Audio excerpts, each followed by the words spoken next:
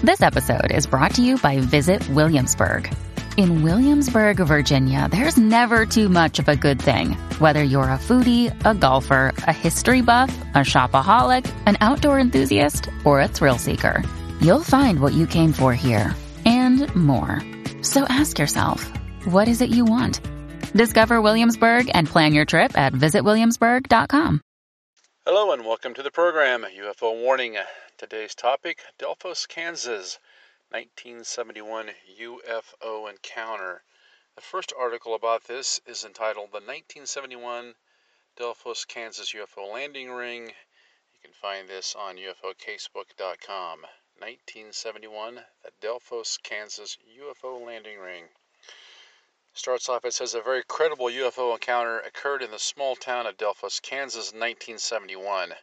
This case has never been debunked and is still considered as one of the very best physical trace case evidence involving a UFO landing. 16-year-old Ron Johnson, along with his dog Snowball, was tending the family sheep when his attention was suddenly drawn to a mushroom-shaped UFO appearing in the night sky.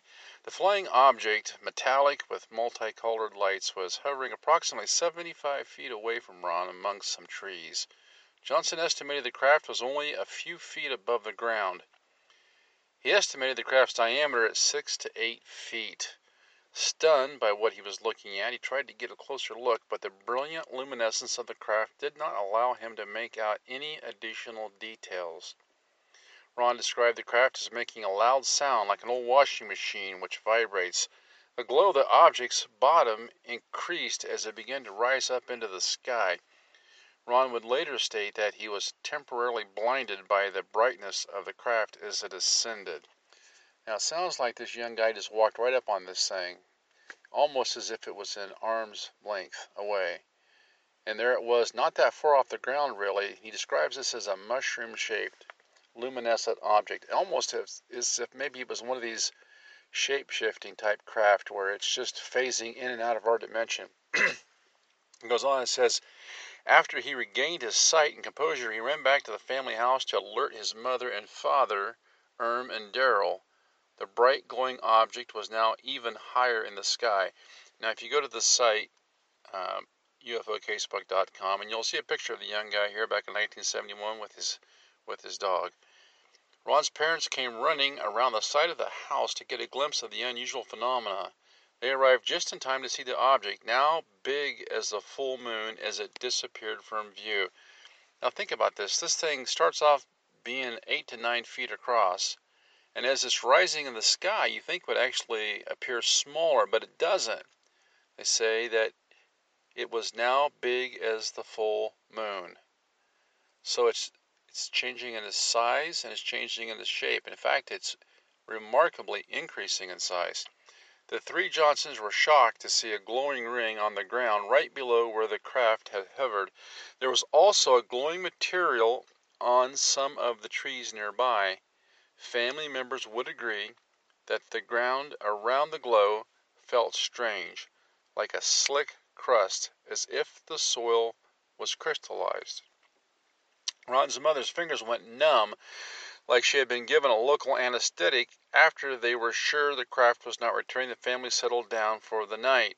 Now, in other accounts, we see that his mother reached down and touched this glowing substance, whatever it was. When dawn broke the next day, the family immediately returned to the site of the glowing ring, and to their surprise, it was still there. The inside and outside of the ring was damp from a rain shower, but the exterior of the ring was amazingly dry. The ring had a crusty appearance, as though the rain had simply run off, leaving it bone dry. So something obviously happened here as the soil was affected by this UFO. Slightly over a month later, after a snowfall, the white ice had melted both inside and outside of the ring, but the ring itself maintained the snow drift. Investigators experimented with the ring by removing snow from a section of it and pouring water on the exposed part. The soil would not allow the water to pass through. So here we have this ring left behind by this UFO, which is clearly produced a hard crust that even the water can't flow through. Something definitely happened. The Johnsons told their story to the local newspaper. The Delphos Republican reporter Thaddeus Smith, along with several members of her family, were back out with the Johnsons to see the site of the UFO landing, and the strange thing Smith's report was as follows. The circle was still very distinct and plain to see. The soil was dried and crusted.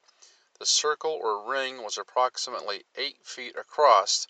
The center of the ring and outside area were still muddy from recent rains. The area of the ring was dried, was about a foot across, and was very light in color. So it sounds like this UFO, whatever it was, left a ring below it about the same diameter as the UFO craft that the young man had described. The object had crushed a dead tree to the ground, either when it landed or took off, and from appearance had broken a limb off a live tree when it landed. The broken limb was most unusual. It would snap and break as though it had been dead for quite some time, yet it was green under the bark, and the upper area still had green leaves clinging to its branches. Well, this shows us that whatever this thing was, it was solid because it broke this tree branch and crushed another branch. It must have been incredibly heavy, or it was exerting an incredible force. Secondly, it didn't just break it. It almost as if it has just drawn the moisture out of this tree branch, because they describe how it cracks and breaks like a dead branch. So this is another interaction with the UFO that's going on here. It goes on, it says, however, the area looked as though it had been blistered and had a whitish cast. Later the same day, Sheriff Enlow, Under Sheriff Harlan Enlow, and Kansas State Highway Patrolman Kenneth Yeager investigated the ring after being alerted to the facts of the case by Thaddeus Smith. Harlan Enlow filed this report. We observed a ring shaped somewhat like a donut with a hole in the middle of the ring, was completely dry with a hole in the middle. On the outside of the ring, mud. There were limbs broken from a tree and a dead tree broken off there. There was a slight discoloration on the tree.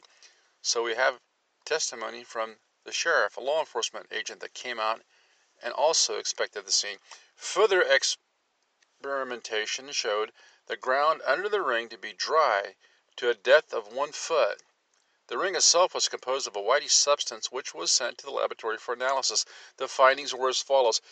It was resolved into fibers, which was vegetable in nature and belonged to an organism of the order of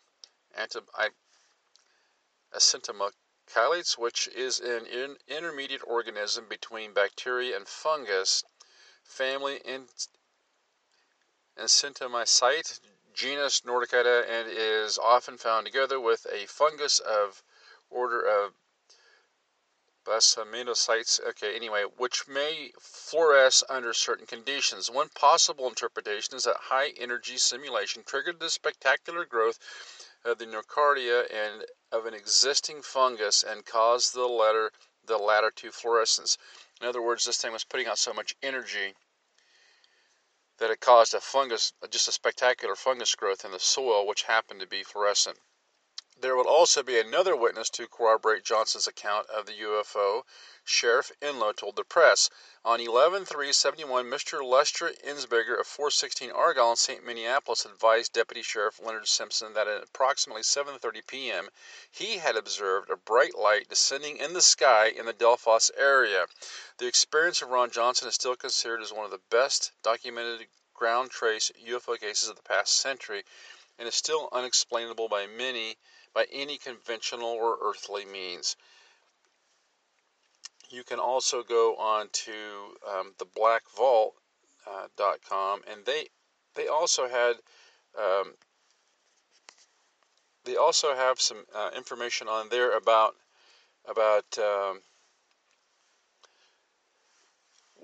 what the makeup was of the soil. Back in 1971, they did the original soil analysis of this, and then they went back in 1999 again, and this again is found on theblackvault.com, and they did a follow-up soil analysis, and they found the same thing.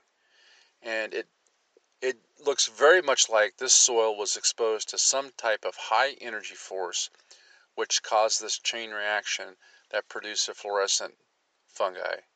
Now, from what I've been able to find online, since this instance has occurred many years later, the young man is there now today. He's grown up, of course, now and farms that area, and they actually went in and covered up um, this fluorescent ring because there were so many people that wanted to come by and see it. All in all, though, this is probably one of the most intriguing cases of a UFO encounter where evidence was left at the scene. You had 3 witnesses of the family: the mother, the father, the son. You also had the sheriff who came out and investigated afterwards, and you had a 4th person, unrelated, who saw the UFO from a much further distance away. Secondly, the UFO left quite a bit of evidence behind. As I say, it crushed a tree, and not only that, but it broke a tree branch off as it was settling down. This tells us it was a physical object. And even though it was a physical object which apparently had quite a bit of mass to it, the size and shape of this object was changing the whole time they were viewing it.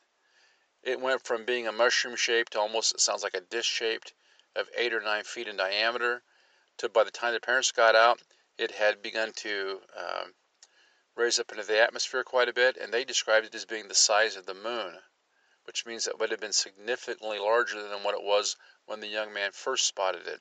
Secondly, it left all this powdery white substance around it. And as we know, the mother reached down and she touched this stuff, and she had an immediate physical reaction to it. She talked about how she had pain and numbness in her hands, from what I've read, for the rest of her life. So this thing must have had some sort of toxicity to it. Now, as far as I know, it was never, if it was tested for radiation never showed up, but it did have this fluorescence quality to it. And in both the soil sample testings, it seems to be traced back to some sort of fungus that's talked about that is known to man. It's almost like a fertilizer, but it would have only occurred if it had had a lot of energy applied to it. This is not something that would have just happened on its own. And that's why it's so interesting that the ring, this 8-foot ring that was left behind the UFO, seems to mirror the actual size and shape of the UFO as Ronnie saw it. And as far as I've been able to read, the soil samples are still contaminated with this stuff to this day. So they did the original soil sample in 1971. They went back in 1999 and found the same thing. So this is, to my mind, one of the most valid examples of an actual UFO encountered at close distance, viewed by multiple people, and which left physical evidence behind that was inspected by, I guess you could say, an authority figure, the local sheriff, and verified. It's a very fascinating case, that Delphos UFO encounter of 1971. Definitely check it out. Until next time, this is UFO Warning, over and out.